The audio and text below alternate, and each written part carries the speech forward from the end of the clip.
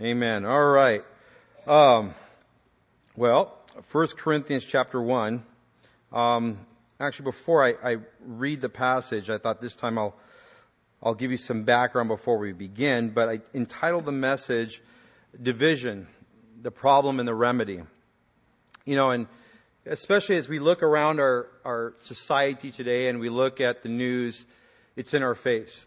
You know, you have Republicans and Democrats. Yeah, I said it. They sit on the hill and it seems like they can't make a decision. As a matter of fact, it seems like they thrive in that environment. They love to hear the people bark. They like to hear the problems, but no one has a solution. And then you have groups, you know, like the Black Lives Matter, LGBT, the feminist movement, white supremacists, Latinos. Everyone and everybody is screaming, and they do it on social media. And it's not only just here. It's not just local. It's a worldwide problem. You have France, England, Germany. I mean, it's a worldwide problem. We're divided, and it seems like there's no solution in sight. But unfortunately, the one place it shouldn't occur, and it does occur, is in the church. And Paul is going to address those issues as he looks at the Corinthian church. And he does a masterful job of addressing the problems that cause divisions within the church, specifically this Corinthian church. Not this church, right? And so for you note takers, we're going to go through three areas. We're going to look at God's calling in chapter 1 here in verses 26 through 31. We're going to look at God's message in chapter 2, verses 1 through 5. And then we're going to look at God's provision in verses 6 through 16. Now, again, before I read, I thought it would, just to save us some time, you know, Paul has left Jerusalem in Acts 15. He's going to Syria and Cilicia. And from there, he goes to Derbe and Lystra. And that's where he meets Timothy. And then from there, they head out to Bithynia. And at Bithynia, the Lord had instructed him to leave. He says, you know what? You're not going to preach here. And so he leaves. He departs. And as I look at Paul, you know, he's all over the Roman world. And the thing I appreciate about Paul is that he doesn't flex his muscle. He say, you know, Lord, you know, I'm sure we can do a lot of work here. He doesn't question the Lord. He is sensitive how the Lord is going to use him. And so he just yields to the Spirit. And then he continues and he's moving. He's going, he's driving. And then he goes to Troas. And while in Troas, the Lord begins to speak to him in a night vision, and he sees a man from Macedonia pleading for help. And when Paul wakes up, he deduces, you know what? This is the Lord, man. The Lord wants me to go to Macedonia. So he gets up and he takes off from Macedonia, and he ends up at Philippi. And while at Philippi, he meets Lydia. And we're told from the scripture she is a worshiper of God. And not only is she a worshiper of God, but she's a seller of purple, which in that day was a prized textile. And so, and you can see as you look at Paul's life, as he progresses all over the Roman world, God is dealing with this man. He is not done with Paul. And he's not done with you. While in Philippi, there's a young girl who's possessed by a demon. She's got a spirit of divination within her. And he delivers her. Hey, great. This girl's been delivered. Well, let's hold up a second. Her masters are not very happy about that. You just cut off their revenue stream. So what do? They go to the magistrates of the city. They begin to complain. These guys are turning the world upside down. The magistrates take Paul and Silas and they have them beaten with rods. And we're not just talking about they're just beaten lightly. Their skins are stripped off their back and they're bludgeoned. And then we're told that Paul is cast into the inner prison and they have their feet locked in stocks. And for some reason, the way our brains work, we just get a picture and that's it. No, they are severely beaten. They're battered. They're bruised. Imagine your feet locked in stocks. How do you support yourself? You got to balance. You can't just get up and go to the bathroom and go to a John. You can't do that. They're in a very difficult position. Now, you and I may sit there and go, I can't believe, here I'm trying to do things for the Lord, and here I'm locked up. They broke the law. I mean, because you didn't beat a Roman citizen. That's a different story altogether. And what do they end up doing? They begin worshiping the Lord. What was that like for the jailer and all the inmates in there? To know, especially this jailer, to know this guy was unjustly beaten.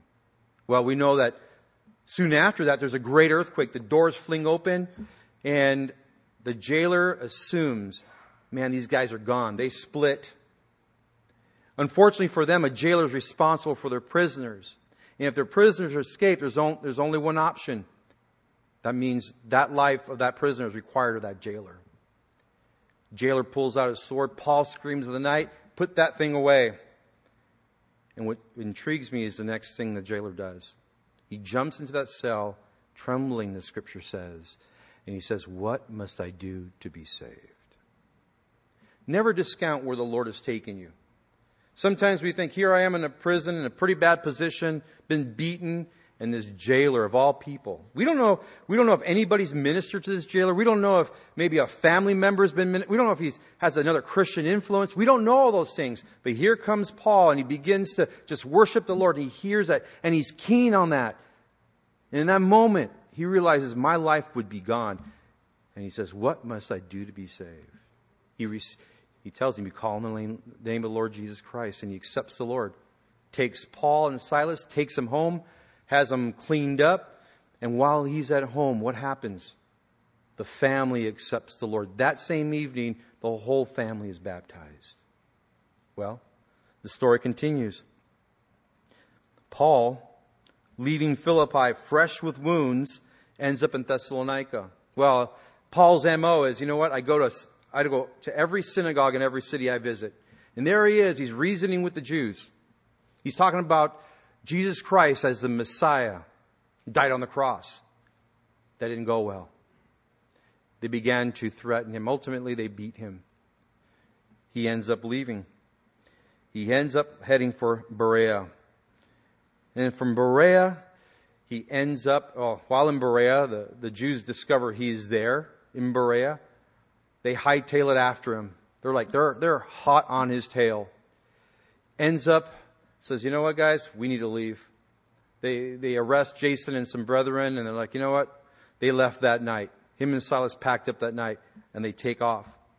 Paul takes off for Athens. Now, while in Athens, Paul arrives, and he sees this great pantheon of idolatry. All these Greek gods, Roman gods. And he's there waiting for Silas and Timothy. And it tells us that when he arrives in Athens, he is grieved to his spirit. Because on every street, in every business, in every home, there is an idol. People are worshiping false gods. And this grieved Paul to the core. Because he understood clearly that these people were lost. They didn't have a life of God. They had a life after idolatry, but they were in darkness, and he was grieved. And then it tells us that he eventually had this power encounter on Mars Hill. And then he identifies there's this slogan on this idol. It says, to the unknown God. This thing that was attributed to this God that they didn't know. And Paul keenly says, hey, that unknown God, let me make him known to you. And he begins to reason with them. And they're going back and forth, man. The swords are going out. They're just going back and forth, arguing and reasoning. And they were listening. They were listening until the point where he says, and then the resurrection of the dead. That's it. They lost him. Because to the Greek mind, these are our heroes. The Greek gods, these are our heroes. How can I even imagine that there's a God who would humble himself this way? That he would be placed on a cross and punished. What kind of God is that? They worship power. And that didn't fly well with them. And so the scripture says they began to deride him and mock him. And when you look at Athens, you almost get this sense that he was not successful at all. It says only a few left with him. Well, here's Paul, gets on a boat and heads to Corinth. And as he lands in Corinth, which is about 50 miles away from Athens, he lands, as it were, and as Dean Farrar puts it, Corinth was the bridge of Greece. It was an incredibly wealthy city. When Rome was out conquering the known world, Corinth was one of the few cities that actually resisted Rome. But Rome's military might was too much. So, in 146 BC, Lucius Mamaeus, the Roman general, conquered and pillaged Corinth. He decimated Corinth. They said that out of all the treasuries that they took from Corinth to Rome, it was up to half the wealth of Rome. And we're talking a small parcel of land. Well, a century later, Julius Caesar knew the significance of Corinth, both location and potential. He invested heavily into Corinth, and in 46 BC, Corinth was rebuilt out of the ashes. Trading routes from all the traffic from Athens, the north of Greece, to Sparta had to pass through Corinth. Why? Because it bottlenecked there. It bottlenecked in this 4-mile wide isthmus. All the northern and southern traffic of Greece had to pass through Corinth, as well as the traffic that went east to west. Corinth had 2 harbors on each side. A harbor on each side of the isthmus, which made it attractive for ships to bring their cargo. You had Lycaeum on the west and Centria on the east. Sailing 200 miles south around Cape Malea proved to be difficult. It was considered the most dangerous cape in the Mediterranean. You know, in Spanish we say malo for bad, right? It was this Cape Malea. It had such a bad reputation that the Greeks had a saying for those who considered this voyage. They said, let him who sails around Malea forget his home. That's like us saying, you want to go to LA? You want to avoid the 110 freeway, right? Corinth also had developed a system for smaller ships and cargo to move across the isthmus. Now, if you could imagine, there would be hundreds of ships in the harbor. Ships bringing merchandise from all over the world. And what they would do is, as you made port, they would take your ship, pluck it out of the water, and move it across rollers to the other side of the isthmus. So if a large ship came by, they unload the cargo and do the same. They move all the cargo across the isthmus. Now, Caesar Nero tried to carve out a canal there, but it never came to fruition because he died shortly thereafter. The marketplaces sold objects from all over the world. Items like Arabian balsam, Phoenician dates, Libyan ivory, Babylonian carpets, Cilician goat hair, Lycaonian wool, and Phrygian slaves. Add to the mix the Corinthians celebrating the Isthmian Games, which was only second to the Olympic Games. So add to that mix. You had athletes from all over the world. And it's no wonder Corinth had become one of the greatest commercial centers in the ancient world. But with all its commerce, with all its wealth, Corinth had become a byword for debauchery and every form of filth. For example, nestled high above Corinth, which is called the Acrocorinthian, stood the temple of Aphrodite, the goddess of love. The temple accommodated over 1,000 devout followers, prostitutes, and they would all descend upon the city at night. It was reported that as sailors and captains, after their long voyages, would make harbor there or make port, that they would climb the hills hungry for sex. Again, you had athletes coming from all over the civilized world, merchants, sailors, freedmen, slaves, ex-slaves, philosophers, and the who's who coming through Corinth. Acts 18 tells us Aquila and Priscilla there in Corinth partner up with Paul because they were both tent makers. Now, Paul didn't stay for a few days. He didn't stay for a few weeks. He stayed for a year and a half. He eventually leaves Corinth, goes to Ephesus, and 2 years later pens this letter. And what was that like for Paul, as I imagine? What was that like for him? Remembering and recalling the faces of people, the kids, the adults, the friends he had made. What was that like for him, knowing as he wrote this letter understanding the spirit behind Corinth. Now, the church in Corinth eventually became influenced by the culture around her, to her shame. She had a reputation for being carnal. They were suing one another in the public courts. There was sexual immorality taking place in the church. There was a guy who was sleeping with his stepmother. They had a reputation for showing up at the communion table drunk. And interestingly to me, Paul has heard about the divisions from Chloe's household. And he didn't start the letter addressing idolatry. He didn't start the letter addressing sexual immorality or the abusing of the gifts. He starts addressing the cancerous problem of church division. In our modern day vernacular, he's talking about church cliques. Isn't that interesting? Didn't talk about all those issues. He says the first issue I need to address in the onset of this letter is division. So, let's look at God's calling here in verse 26 of chapter 1. He says, "For you see your calling, brethren, that not many wise according to the flesh, not many mighty, not many noble are called." Now again, as I stated earlier, Paul is addressing church division. There are those who are saying, you know what, hey, I'm of Paul, I'm of Apollos, I'm of Cephas, which is Peter. We don't know if Peter even visited Corinth. Maybe these are folks that they met in Jerusalem on the day of Pentecost, and they say, hey, we're with this guy, we're with Cephas. And there were those who were saying they were of Christ. They were even arguing over baptisms. And Paul is making his case here, and he wants to allude to two categories of people. He says you have the upper class in verse 26 here, and the lower class. So when he says here, "For you see your calling, brethren," that's the word klesis.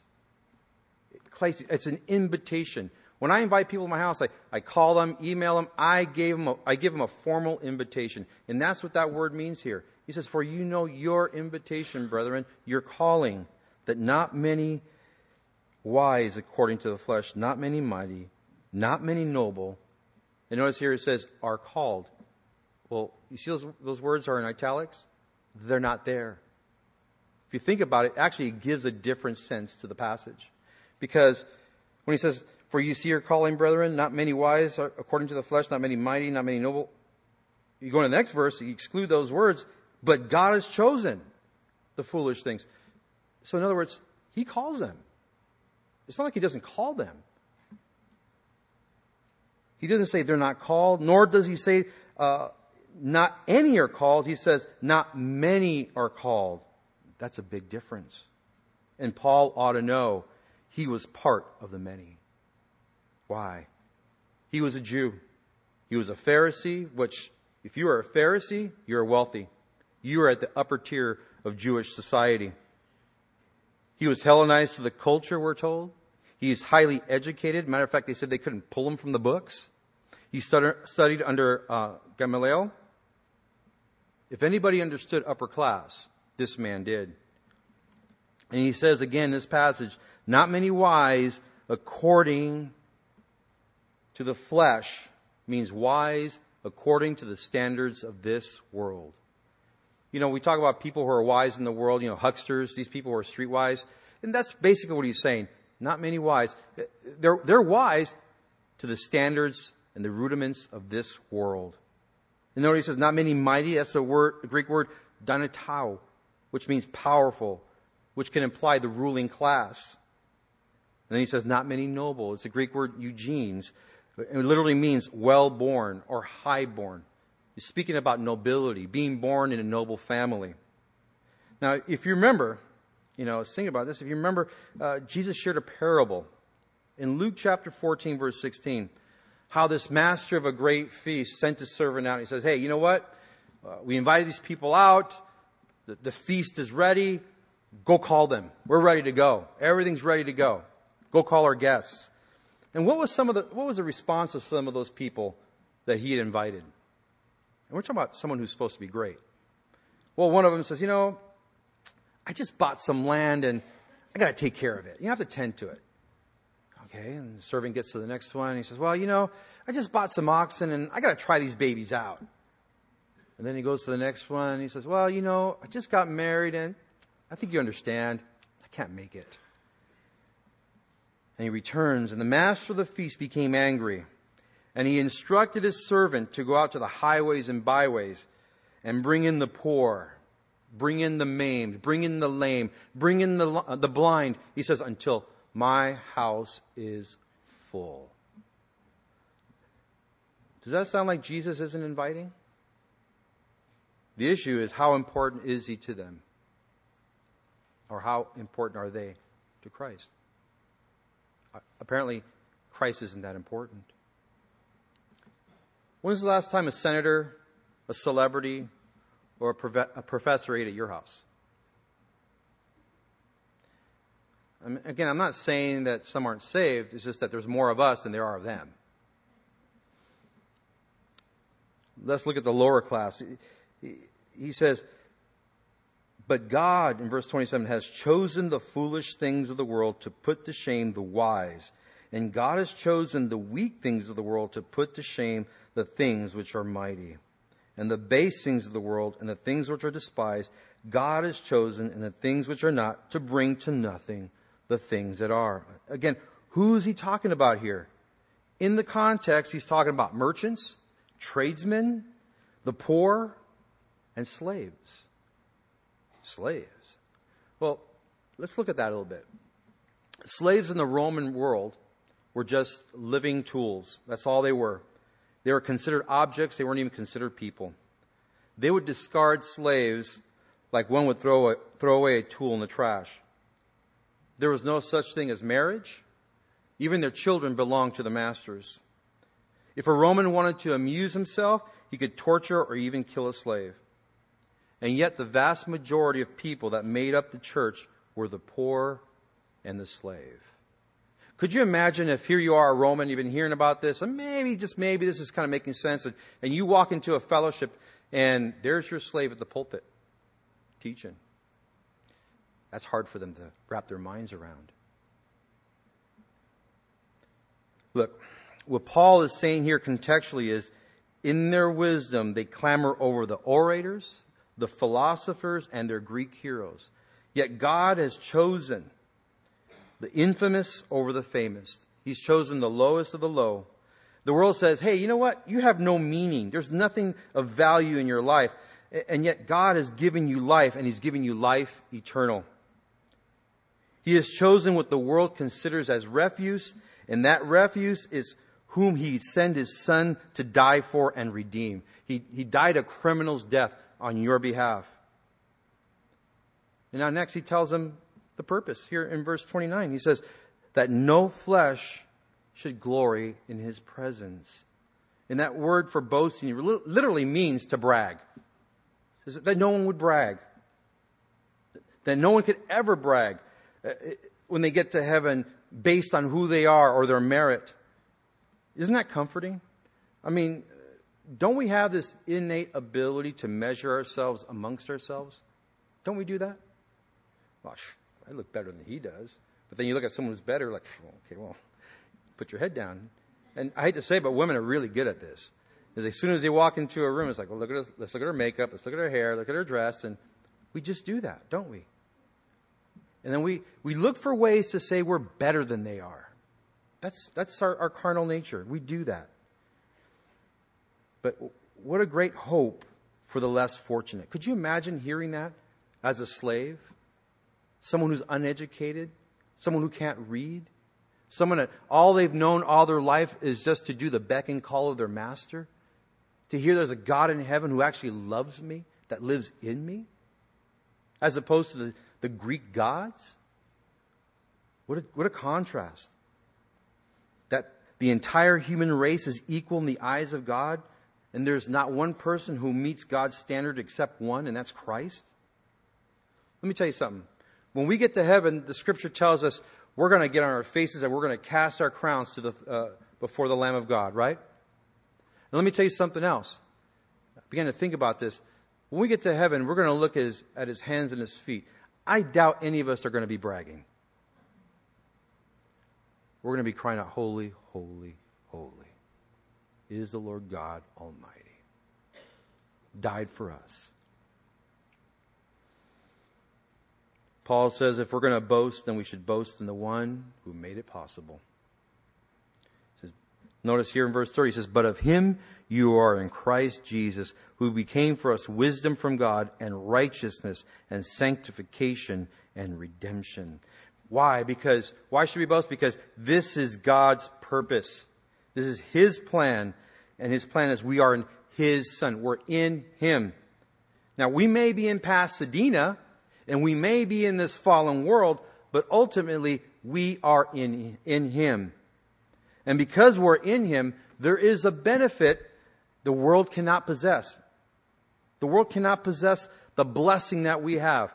It says there's wisdom from God, meaning we understand how we're supposed to live, how we ought to live.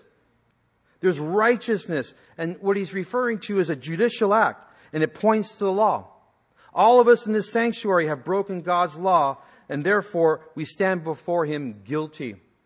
What does Romans chapter 3 tell us? That we're all under sin. There's none righteous. No. Maybe some? No, not one. Not one person is going to stand before God and say, hey, I got it. I came here. I'm superhuman. No, we're all guilty before God. All under sin. All under sin. Jesus, being perfect, fulfilled the law perfectly. And that righteousness that He possesses is imputed to us, rather given to us. So when the Father sees us, He sees us standing in His righteousness, not mine. Because there is none there to offer. He sees us as He sees the Son. Then he says, linked to that righteousness is sanctification. This speaks of a moral change. Now that we've made we've been made righteous, we need to forego the way we used to live. We need to live differently. My life needs to be set apart for God. I need to have godly thinking. I'm set apart. I remember when I got saved, I'm telling you, I had friends for 18, 20 years. And I thought, man, these are rock solid friends. I get saved. A week later, I literally lost every single friend. Every single one. I'm like, wow. All because I said I accept the Lord in my life. And that said a lot to me. And I understood. I'm going to live a different life now. I'm going to live a set-apart life. Furthermore, linked to that sanctification is redemption. Redemption speaks of the future, our future glory. And then he says here in verse 31, that as it is written, he who glories, let him glory in the Lord. Amen. That's reason enough why we should boast in the Lord. He took low lives like ourselves and made us like His dear Son. Can anybody think of a better plan? Can anybody improve on that plan? I can't think of anything better. He's made me righteous. He's justified me. He's sanctified me.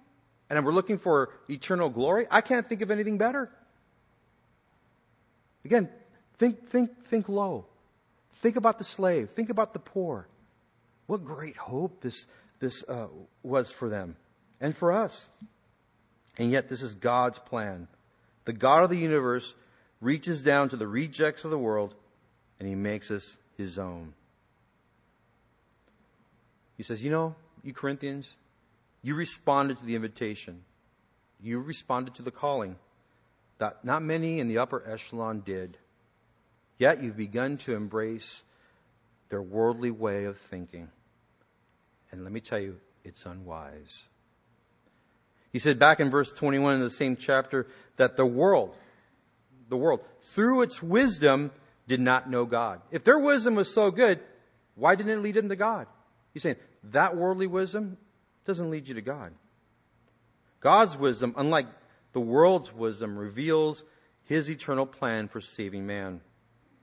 And yet, for some people in the church, for some folks, they have a hard time with this. They see someone come to the church disheveled, drunk, they're a druggie, they look frazzled, they come in and as shepherds, we kind of keep an eye on them. But when they come in and they hear the message, they respond, and we go, I hear some folks go, they're not really. Come on, really? That? They're saved? Really? Well, guess what? They responded to the same message you did. Why are you so different? And why is it so different? And in time, we see God just clean that person up. But yet, as a church, as people, our inclination is to look at someone like that and go, yeah, right. Sure, they're saved. Listen, God has chosen the foolish things of the world. God has chosen the weak things of the world. God has chosen the base things of the world. God has chosen the despised things of the world. And guess what? That doesn't bother me one iota. I'm okay with that. Are you okay with that? He's chosen the offscouring of the world, the cesspool. And He sent His Son to die for those in that cesspool. Now, if you can't understand that type of forgiveness or God's grace, you have bigger issues. You don't understand grace. He moves from God's calling to God's message. Notice here in chapter 2, verse 1. Again, there is no chapter break. I mean, here's Paul. He's penning a letter. I mean, I don't know about you, but do you ever write a letter to someone and you say, well, here, chapter 3, chapter 4. No, it's a letter. And so Paul is writing in this fashion, and so he's carrying his thought over. But keep in mind, as we look at this passage, that Paul is using himself as an object lesson. And it says here in verse 1, and I, brethren, when I came to you, did not come with excellence of speech or of wisdom, declaring to you the testimony of God.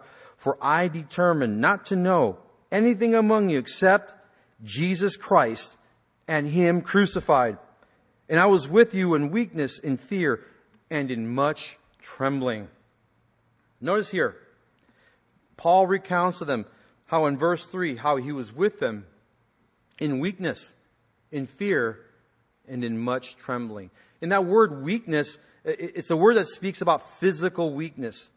Now, prevalent in the Roman Empire was Malta fever, malaria, and epilepsy. And we're not sure what type of condition he was going through.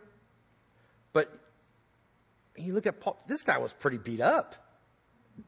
I mean, this guy got hammered wherever he went. I mean, early church history through some uninspired writings describe Paul as someone who was short, bald, his eyebrows connected, he had a hooked nose, and he was bow-legged. Sorry, Paul. And when you think about when he was at Lystra, and Derbe, which is Galatia, how they stoned him and left him for dead. Now, think about that. They take him, and this mob begins to throw stones at him. Now, I don't know about you, but I'm sure they're not small stones. And I've seen people stoned. They don't just throw a couple of stones. They continue throwing stones, with the intent to make sure this man is dead. And they leave a stack of stones. So I'm sure that this crowd was convinced that Paul was dead. That's how hard they hit this man. And then we're told that when he regained consciousness, woke up and just walked away. And I'm sure as he's here in Corinth, he's still experiencing the pain from the stones, the bludgeoning on his back. I mean, this guy is pretty beat up. And on top of that, a physical, maybe disease? We don't know. I mean, you want to know what Paul has gone through? Go to 2 Corinthians chapter 11. You will see a list of all the things that he has gone through and what he had tasted. So the type of physical weakness he was experiencing, we're not told. But then he says that he was with them in fear, and he substantiates that fear with trembling. Now, evidently there was something going on in Corinth that caused Paul to be afraid. So much so that God had to speak to him in the night vision in Acts chapter 18. I'll read that. You don't have to turn there, but I'll read it for you. In Acts 18, it gives us really a cross-reference of Paul in Corinth. And he says in verse 9, Now the Lord spoke to Paul in the night by a vision. Do not be afraid, but speak, and do not keep silent. For I am with you, and no one will attack you to hurt you. For I have many people in this city. Luke recounts for us how the Lord spoke to Paul while in Corinth in the night vision. And in verse 9, he tells Paul, hey, do not be afraid. Because apparently Paul was struggling with fear. And God says, but speak and do not keep silent. And again, the language is, don't even think about being quiet, but speak. Why? Why? Well, verse 10. Because I am with you. No one's going to attack you. No one's going to hurt you. Because I have many people in that city. God's concern for that city. This corrupted city full of all forms of debauchery. Prostitutes, homosexuals, drunkards, idolaters, sexual immoral. And yet God, in all that, out of all that, He says, I have many people in that city. You know, I began to think about that, about Paul's fear, and, you know, try to put myself in his place. You know, one thing is when you get pretty beat up, and they continue, and they threaten, it's not like I have a fresh body. You're dealing with some issues. And I think he was struggling with that. The fact that, you know what? Hey, you know what, Paul? Yeah, we stoned you. We beat you with rods. But guess what? We're going to come at you next time? Something more extreme. So I'm sure that those threats were flying. And Paul's thinking, man, I'm physically sick and I'm physically beat. And here he is in fear. And understandably so. He says, Paul, don't stop preaching. There are many in Corinth. I'm with you. No one's going to touch you. No one's going to attack you. What a great assurance. You know, if I could live anywhere, it would be, never mind, I'm not going to tell you. I think there would be sand involved, though. But why don't I move? I'll tell you why. God hasn't called me to move. This is where all the action is. You know, the Lord has called us to go fishing. In some of those remote areas, there ain't that many fish. Believe me, we went to Lake Arrowhead this past weekend, and you know what? When we were on vacation, and we caught 0. Do you think I want to live in Arrowhead? There ain't many fish there. And I know God is more than capable of sending someone in those areas. You know, and I hear how people have a desire to move out of the state, you know, because, you know, people are a problem. They want to get away from the hustle and bustle. But ask yourself why people are a problem. Why are they a problem? Because many of them are unsaved. We have college campuses, high school campuses, packed to the gills with lost kids. We have gyms, restaurants, businesses filled with lost people. And you want to get away from that? If the Lord is telling you to move, move. I'm not against that. But you better make sure it's the Lord. Otherwise, you're going to forfeit all the plans that God has for you. So you can go fishing, you can go knit while someone's lost. It's not a guilt trip. That's just the truth, folks. It's just the truth. Notice again here in verse 1, he says, and I, brother, when I came to you, I didn't come to you with excellence of speech or of wisdom declaring to you the testimony of God. He says, I didn't approach you like the Greek philosophers, the Greek speakers of the day, or you know, I didn't wow you that way like they wow you. He says, I came to you declaring to you. And notice that the next part of this verse, the construction, and the construction can say the testimony of God or the testimony about God. Well, I don't think it's the testimony about God for obvious reasons. I don't think if Paul was out there saying, you know, I have a testimony about God, the Jews would be hounding him. He wouldn't be persecuted. And I think verse 2 says it all. Because he was there, he didn't want to know anything among them except Christ Jesus and Him crucified. That's the object. So this is God's testimony about His Son, the Messiah. This is God's testimony. You know, 1 John 5:9 says, if we receive the witness of men, which we do, the witness of God is greater. For this is the witness of God, which he has testified of his Son. It's his testimony. 2 verses later, he says, and this is the testimony that God has given us eternal life, and this life is in his Son. Again, God's testimony. He puts his Son on full display. This is God's testimony. And Paul says he's determined not to know anything else among them because this is God's testimony. Now, some of you know I have 6 kids. My wife and I still kind of look at each other, bewildered. What was wrong with you? No, it's been great. It's convicting. Constantly praying for our kids. They're all different. And I just reminded of, when our kids were growing up. I remember Marcus, our oldest, about 2 or 3 years old. On a Saturday morning, I wake up to a knocking. I get up and it's like 6:30, 7 o'clock in the morning. And here's our neighbor from across the street, Art. Hey, Art, how you doing? He goes, this belong to you? And here's Marcus, he's holding his hand. He got up and went across the street and was kind of wandering around the neighborhood. And then you have Nicholas, our stoic. It was Hallelujah night, and like a day or two afterwards, we put all the candy on top of the fridge, but we figured out that they're going up and climbing the fridge and taking the candy, so we moved it. Well, what he didn't know was, we see him running down the hallway, and his mouth and teeth were all green. What he didn't realize is I had put rat poison on top of the fridge. Yeah. Ryan was an infant. My wife was at a friend's house. He's laying down for a nap.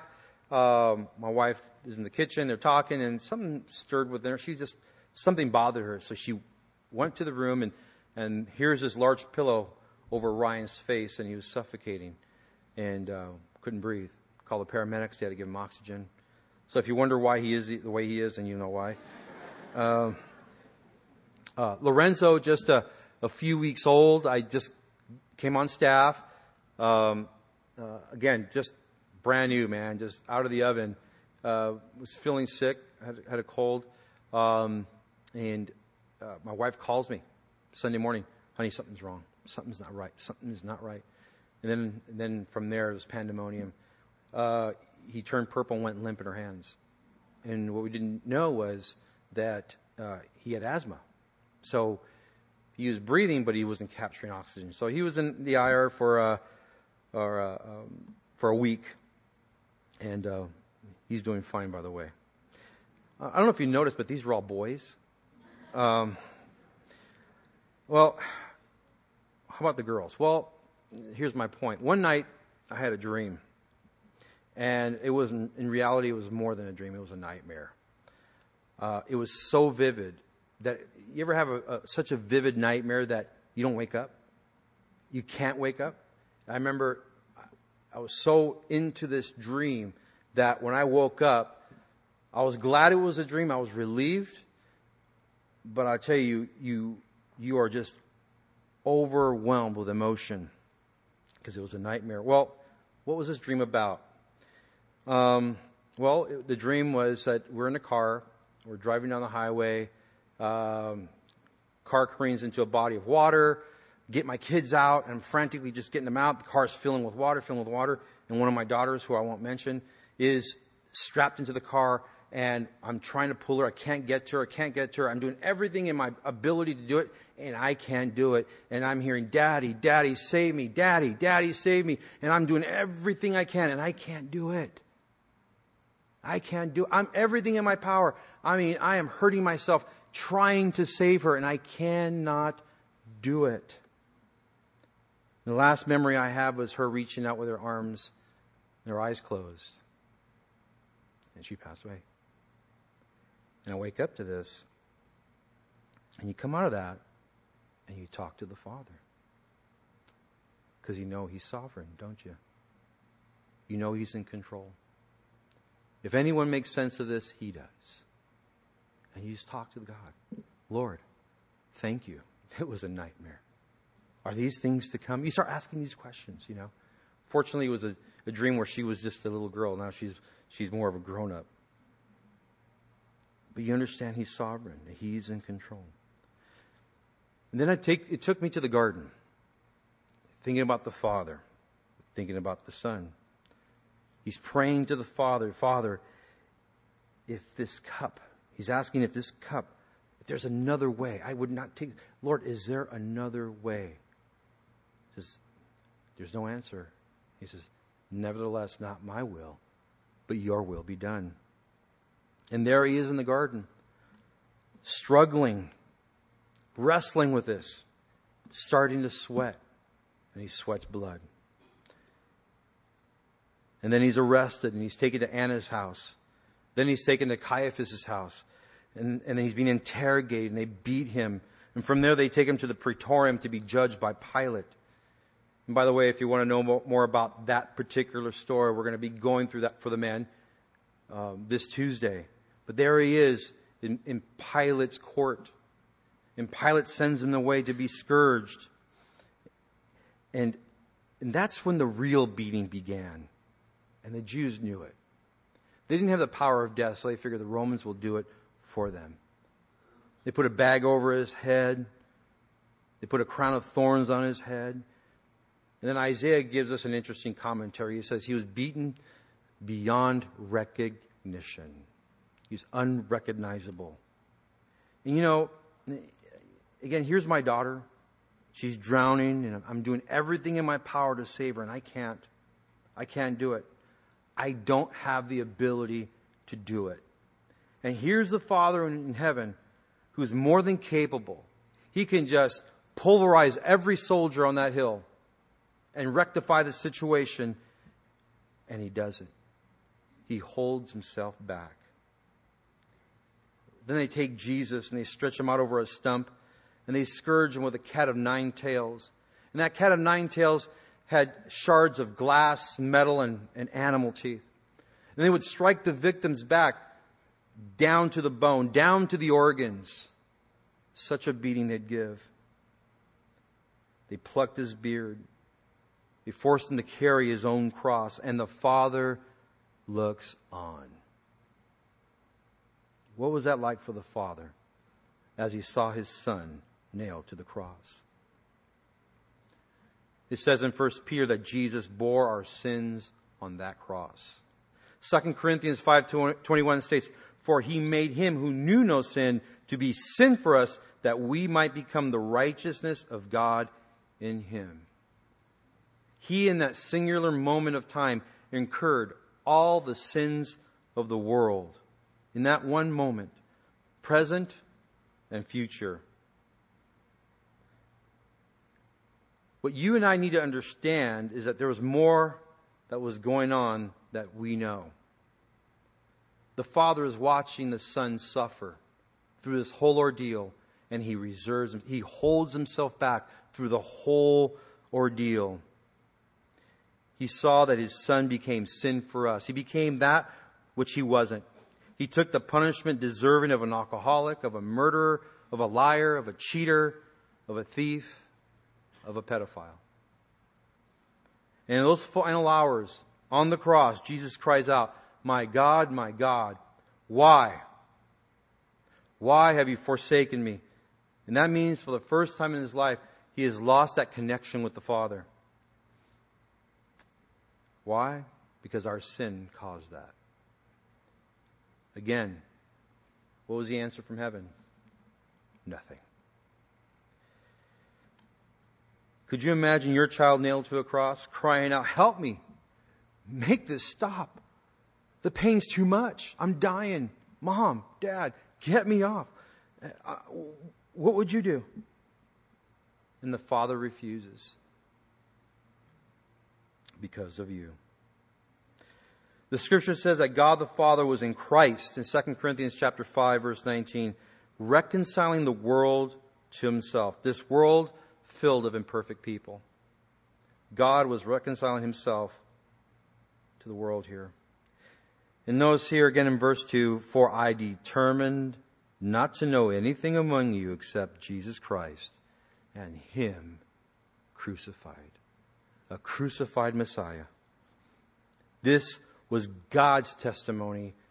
And then he gives us the purpose of the message here in verse 4 and 5. He says, and my speech and my preaching were not with persuasive words of human wisdom, but in demonstration of the Spirit and of power, that your faith should not be in the wisdom of men, but in the power of God. Do you believe in the atoning work of Christ on the cross?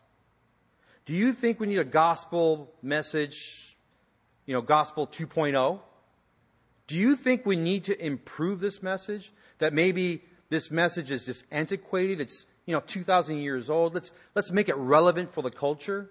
Do you think that we need to set up coffee houses and turn down the lights and create a different ambiance to make people feel comfortable as they come in? Do you think we need to change that message?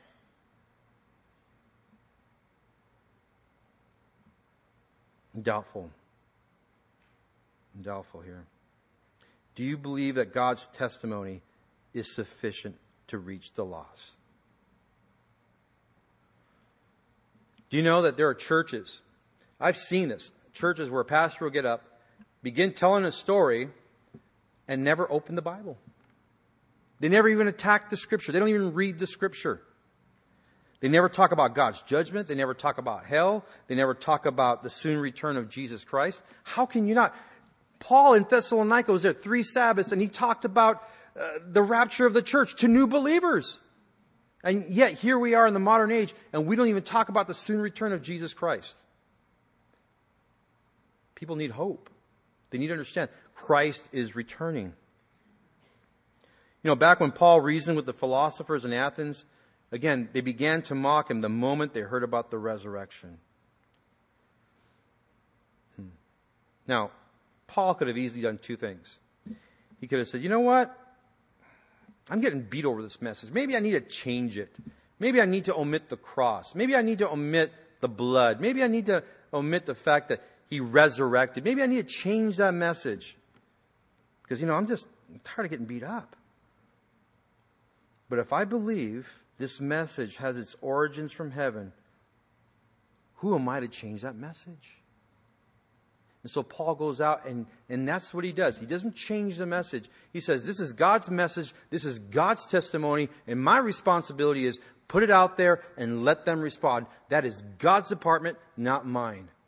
My responsibility is to make sure I don't exclude anything from the message because this is his testimony. It's God's responsibility to add power to it.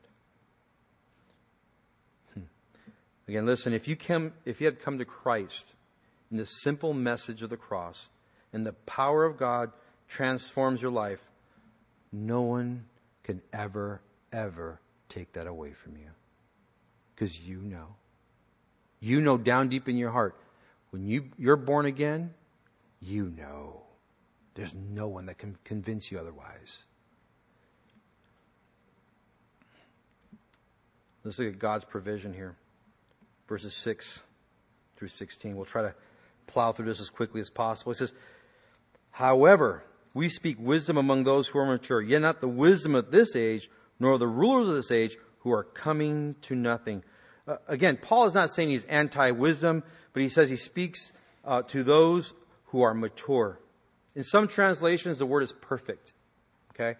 But what he's talking about, that word means to full physical development. The idea is you have a baby and you have an adult. Well, I'm not going to talk to a baby because that baby is not going to understand. I'm going to talk to the one that's fully developed. And he's talking about someone who's spiritually mature, who's come to a place through discerning the Scripture and reading the Scripture that they've grown in the Lord. He goes, that's who we speak to. And he makes a point to that in chapter 3 and verse 1. He says, I couldn't talk to you because you're carnal. You're still babes. You haven't progressed. You haven't moved on. And so he's making a distinction here between Christians. Notice he says, we speak wisdom about those who can receive it. It's not the wisdom of this age, but we speak the wisdom of God. And he says in verse 7, we speak the wisdom of God in a mystery, mysterion. The hidden wisdom which God ordained before the ages for our glory.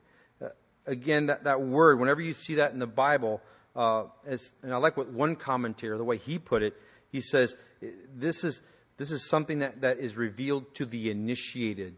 It's like a club. If someone's in a club, they all understand the handshake, right? Or the hand sign. Everyone understands because they're part of that community. They're part of that group. It's to the initiated. He says, this message is for the believer. That's the initiated. So when we talk about spiritual things, the spiritually mature person could understand that. The world doesn't understand that. It's foreign to them because they walk in darkness. They're not able to receive it. And notice here he says, which God ordained from eternity past for our glory. Speaking about the future, he says, before time began, God had this plan of redemption, of justification, and sanctification. All those things prepared for your glory. For you.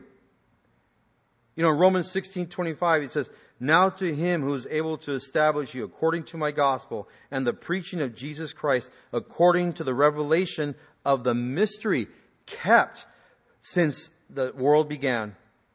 Ephesians 1:4, just as he chose us in him before the foundation of the world, before time began.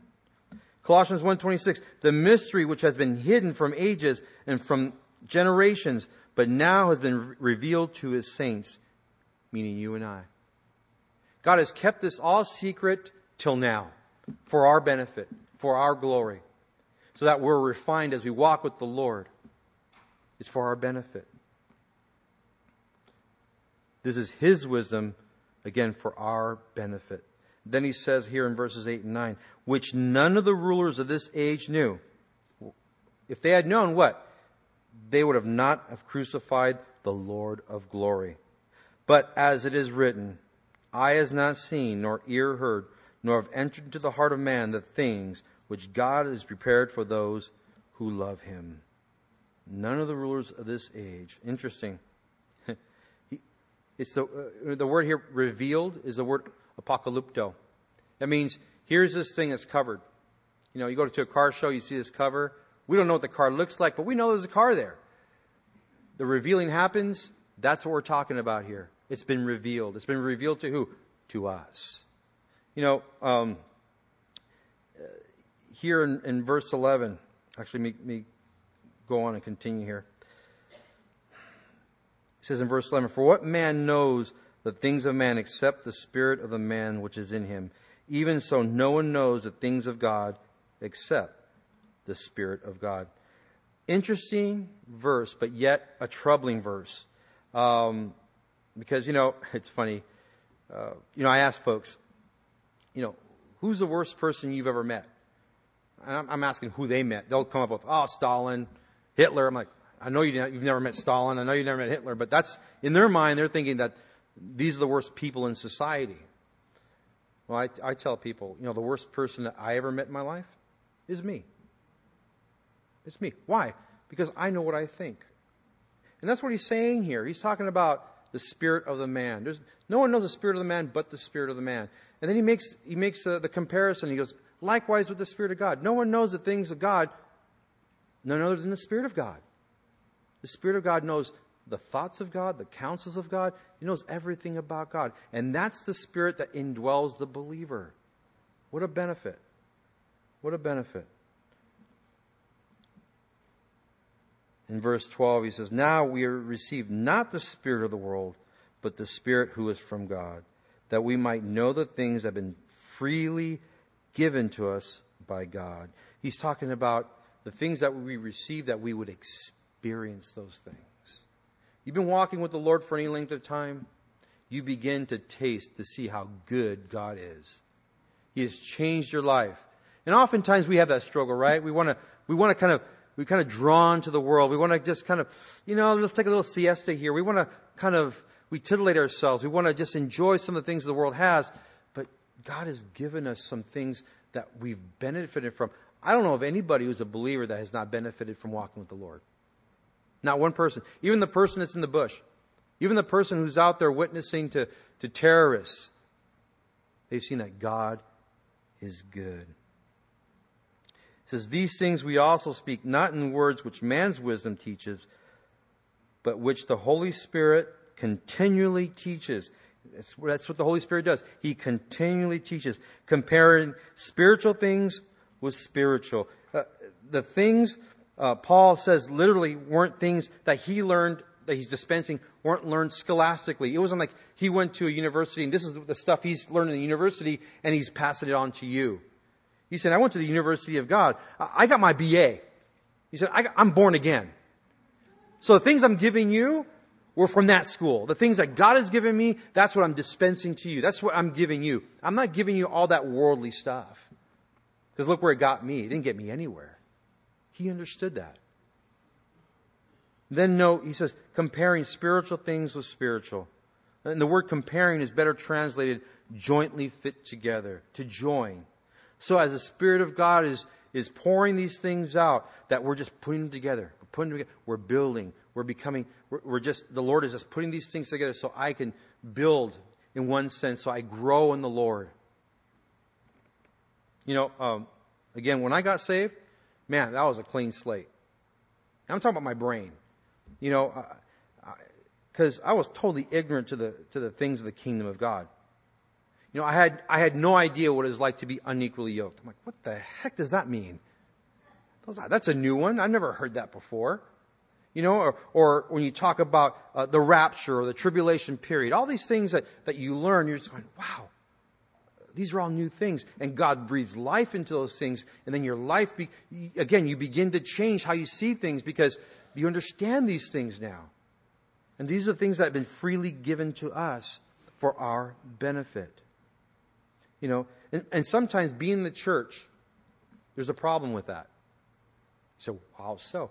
Well, we become so familiar with the Christianese, you know, and now what we used to, you know, have the zeal for, it's kind of lost its luster. You know, that's like working at In-N-Out, right? You know, you ask a person, you know, who works at In-N-Out, hey, where do you like to eat? Let's go to Kentucky. Let's go get some pizza. Let's go to Blaze's. Don't you want to go to In-N-Out? No, I don't want to go to In-N-Out. Well, there's a difference for someone who works at In-N-Out and someone who eats at In-N-Out. And what happens is, when it comes to the things of God, we have to guard our hearts. Because we can easily lose sight of the things that God has given us. The things that we used to value, we go, you know what, I'd rather watch a football game. They're not as important. And lastly, here he says, but the natural man does not, psychikos, the natural man does not receive the things of the Spirit of God. For they are foolishness to him, nor can he know them because they are spiritually discerned. But he who is spiritual judges all things, yet he himself is rightly judged by no one.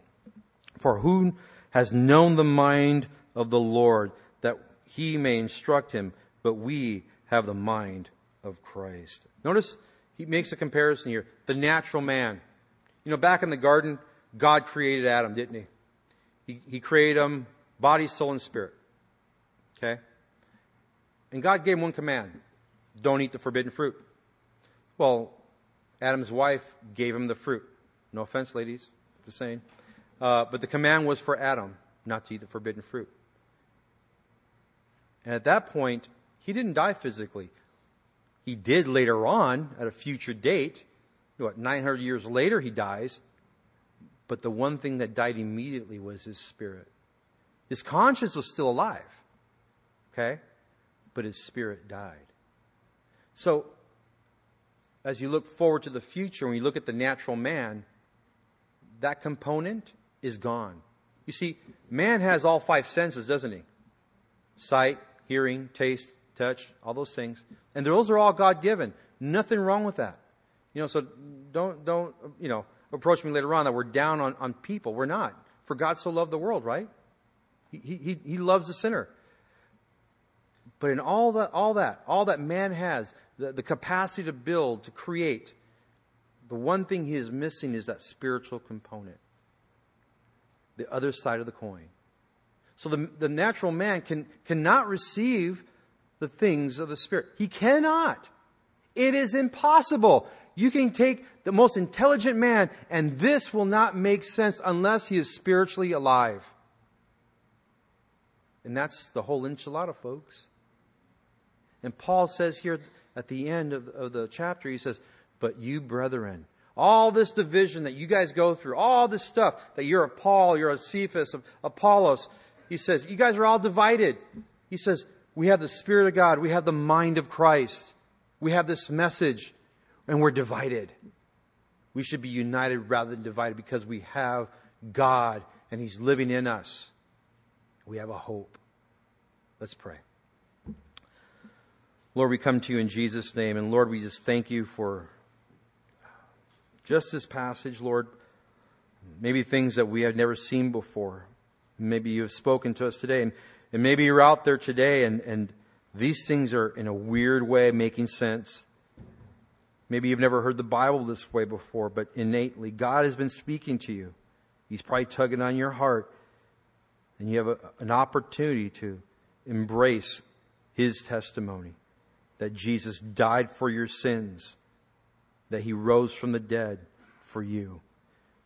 And if you want to receive Him right now, all you have to do is just accept Him in your heart and just say this prayer. Father, I come to you in Jesus' name.